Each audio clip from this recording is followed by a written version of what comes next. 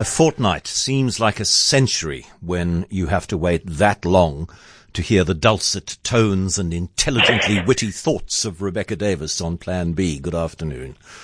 Good afternoon, John. I can barely form a thought. Such is my extreme cold and general grumpiness at the weather. My goodness. Are you not somebody who likes the cold weather?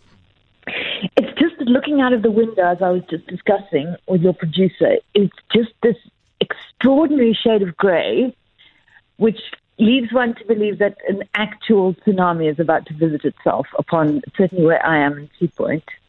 I mean, I had the most extraordinary hail storm around 11:15. There was this monstrous clap of thunder, and then 10 minutes of a biblical deluge of rain and hail. It was quite extraordinary, it really was. Yes, biblical. It does feel a little like that. I think it's also, the post-apocalyptic conditions we're living in, matched with this dramatic weather, it does make one feel a little bit unnerved, shall we say. Are we unnerved or more nerved by the Constitutional Court decision, which allows you and I to stand as independent political candidates? I'm thrilled by it, John. I think we should all be, and not just for what it says on the surface, which is that individuals can run for political office now, but also that it genuinely seems to be the first step potentially towards paving the way towards a more truly representative electoral system. I don't know if you've had time to read the judgment, John, but I loved it in part because it sort of reads as this kind of manifesto for loners. I don't mean that in a sinister way. Manifesto for loners almost always means something sinister. I take back those words. I mean, it's sort of like a vindication of introversion. I mean, it says, for instance, the Constitution says an individual has to be free to associate with whoever they like. Well, in that case, they must be equally free, quote, not to associate with anybody whatsoever. I mean, I just love that. They're saying, why should we be forced into these groupings just because we'd like to, bring political representation to our communities or whatever? It's not considering which electoral system is best. It's just saying, does the Electoral Act unjustifiably limit your freedom of association? And effectively it does, because it coerces you into being a member of a political party when perhaps there may not be a political party which in any way comes close to meeting your political ideals. And I think that what could possibly be negative about that? I think it's a definite step in the right direction. I was thinking about, because the government has 24 months to rectify the Electoral Act, and I doubt that it's going to move terribly quickly on this. So that means that the local government elections next year won't be affected by this, but it's got to be finished by the time we have the provincial and national government elections in 4 years' time. And I was thinking about what caliber of individual, what sort of individual I would vote for rather than the party, because there isn't a party that comes close to being my ideal party. My ideal party is a little bit of this one, a little bit of that one, quite a lot of that one, and just a tiny sliver of that one. And given the way our parliamentary system works, somebody who isn't independent is really going to struggle to make any kind of impact in the National Assembly or in the Senate. And, the days of a Helen Suzman alike making the impact that Helen Suzman made in the Parliament of the 50s and 60s, I don't think that's an option anymore. So, who is the kind of individual that I would vote for rather than going, I don't particularly like any of the parties, but that's the one that comes closest to my political philosophy, and because they're reasonably sizable, they have a chance to make an impact. So rather than vote for an individual, I'm actually going to vote for the party. Yeah, I've been considering this too, and it's interesting that in the court papers, the Speaker of Parliament actually said we need 3 years to sort this out, and the Constitutional Court said, no, you get 2 years, which is interesting, John, because I immediately, like you, did the maths and thought, well, that's going to affect the next general election. Look, I don't know what the answer is in terms of how much impact any one person will be able to have.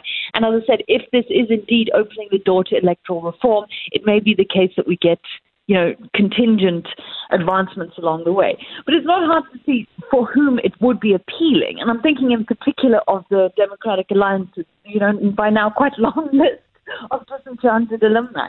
Someone like Lindiwe Mazibuko, perhaps. Someone like Mmusi Maimane. Herman Mashaba, who has already said, I see today that this has to be just the beginning of electoral form. And I've even seen the suggestion potentially that someone like, in fact, the current president, Cyril Ramaphosa, should it get to a point where he finds himself at odds with even the reformers in the party, could this be an option for a figure like Ramaphosa, who finds himself unable to, handle the tensions within his party anymore? I just think it's a very exciting possibility, John. We still don't know the logistics, how it will work out, what kind of impact such a person will be able to wield. But on balance, I think it's one of the more positive developments in our politics for a long time. Yeah, I'm not sure I would go that far. I think it was inevitable and it was absolutely right. Once the case was brought to the Constitutional Court, even a cursory reading of the Constitution would suggest that this was the verdict that was going to come. But to what extent it's going to shake up our politics, I'm a little more pessimistic about that than you seem to be. And that, I have a tendency to be positive at the slightest ray of light in our politics, possibly because I'm just tired of being gloomy about it. But we have a problem in our country generally to do with legacy politics, to do with people voting along very kind of fixed, almost DNA lines. And I'm not saying that this is something that this judgment will do anything to address. But as far as I'm concerned, the more option there are for people to form and to vote in ways that can shift the current kind of very chasmic lines in our politics, I think the better. Would you consider standing? It's a serious question. I mean, I've been lying down for so long now, John. I don't know if I can do it. I wouldn't, would you? I might. The thing that would stop me from doing it is the fear of losing, the fear of getting only my sister's vote. And Nicola. The fear of embarrassment would stop me from standing. Right. Yeah. An understandable one. Yeah. I've been really interested to read the two pieces that you have written this week for the Daily Maverick on this case in the Western Cape High Court, the rights of activists versus the right of big business. It's an interesting one, John, because this was not getting that much attention, but it's a significant case. But secondly, because there's two ways of looking at it. So this is the case of this big Australian mining house. I should say big is a relative term, actually, because the lawyers have consistently said we are not Anglo-American. We're not one of these huge mining houses. But it's the Australian Mining Company Mineral Resources Consortium, is it MRC, who have two very controversial mining ventures in South Africa, which have been the subject of loud criticism in public. And MRC have now sued for defamation 6 South African lawyers and human rights activists who have been repeatedly criticizing them in public. And the question is, are they right to do this? Because is it all right for a company to sue individuals for, in this case, millions of rands worth of damages, which they know they're never going to get because these people do not have that kind of money? And is it possible that what they're actually trying to do is simply silence all the dissent around their activities? Is this a slap suit? Is this a slap suit? Strategic litigation, which we've seen in other countries, which is designed to prevent public participation. And South Africa doesn't have any laws explicitly preventing slap suits.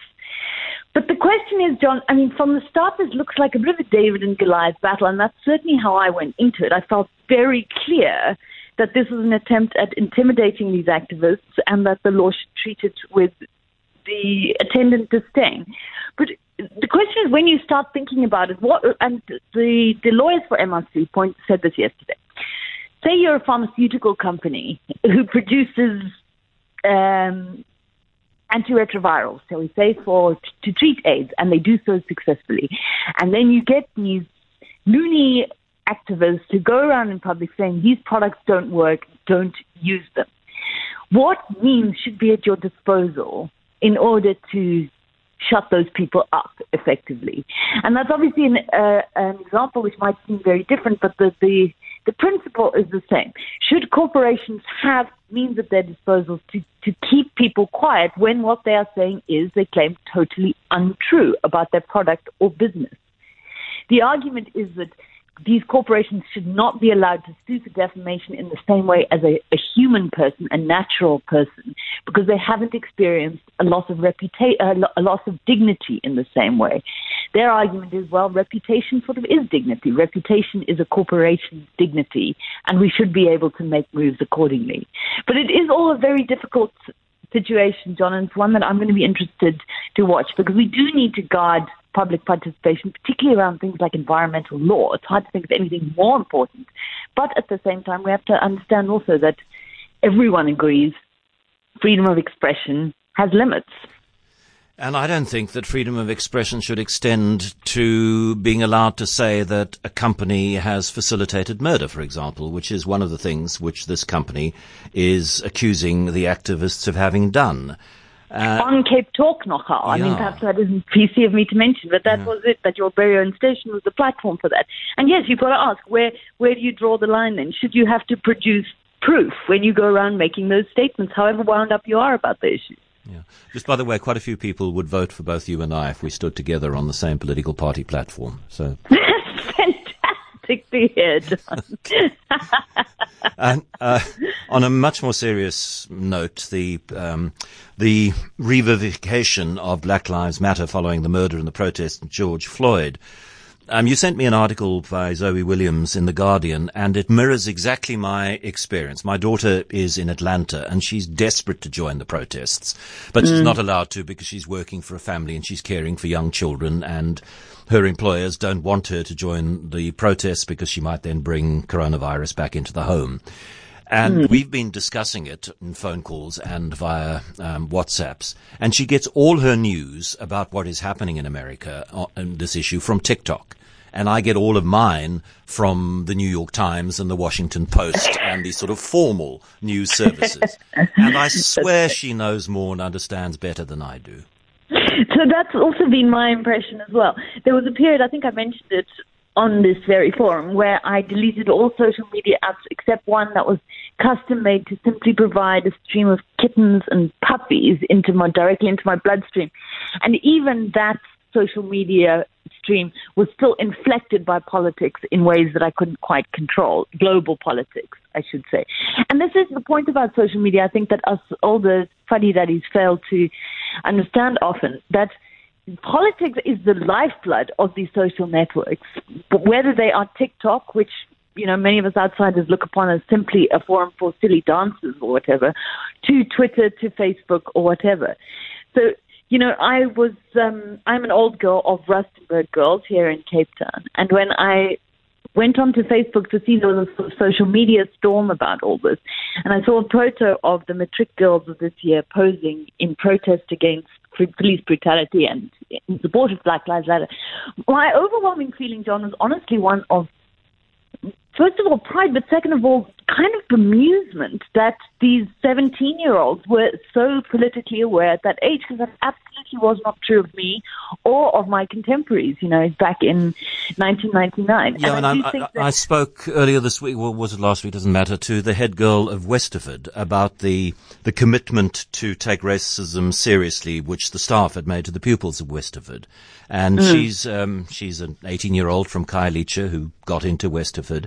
And the level of, and this is not being condescending, at least I hope it's not, but the level of political sophistication in what she said to me was truly staggering. I cannot imagine any matric boy of my generation coming even close to that. I feel exactly the same way, and I think that we must, you know, we need to kind of infuse this into our critique of social media. Yes, it is a good way for fake news to spread. Yes, it is a good way for conspiracy theories to spread. But it is also bringing up this generation in a political environment that is, as you say, far more sophisticated than anything we had access to back in the day. And then Elmer Fudd from Looney Tunes no longer has the right to bear arms? He doesn't. Can you do me an Elmer Fudd impersonation? No, I'm not going to. I need to practice because it's not something that I keep in the top of the impressionist drawer. All right. Elmer Fudd is no longer. So he is the shotgun-toting rabbit hunter in Bugs Bunny, and I'm not that familiar with the Looney Tunes canon, but I believe that he is his gun is sort of quite central to his identity. Oh, absolutely. I mean, the notion of Elmer Fudd without that shotgun getting ready to pot a rabbit is hard to countenance. And yet you were going to have to, because in this brave new world, Elmer Fudd is no longer going to carry a gun. They are done with guns. However, not to be too alarmed, because he's not done with violence. His violence, however, is now going to be affected via a scythe. Elmer Fudd is to now carry a scythe of the kind that the Grim Reaper carries in kind of medieval portraits of the Black Death. And he will still be blowing up small animals with gunpowder and dynamite and the rest of it. But guns are officially off the table. This is where we're at, because there's no such thing as scythe culture or mass scythe killings in America. Scythes are now where it's at. Brave new world, indeed. We've got more votes, but quite a few people are suggesting they would only vote for the two of us if we were on one ticket. I think most of them would have difficulty voting for me on my own. Less difficulty for you, but the two of us together. And as somebody says, yes, even if you guys didn't win, which you probably wouldn't, at least we'd have a jolly good laugh. Our expense. Those are the missing three words. We have broad enough shoulders and flexible enough egos to deal with that. Rebecca Davis back with another Plan B.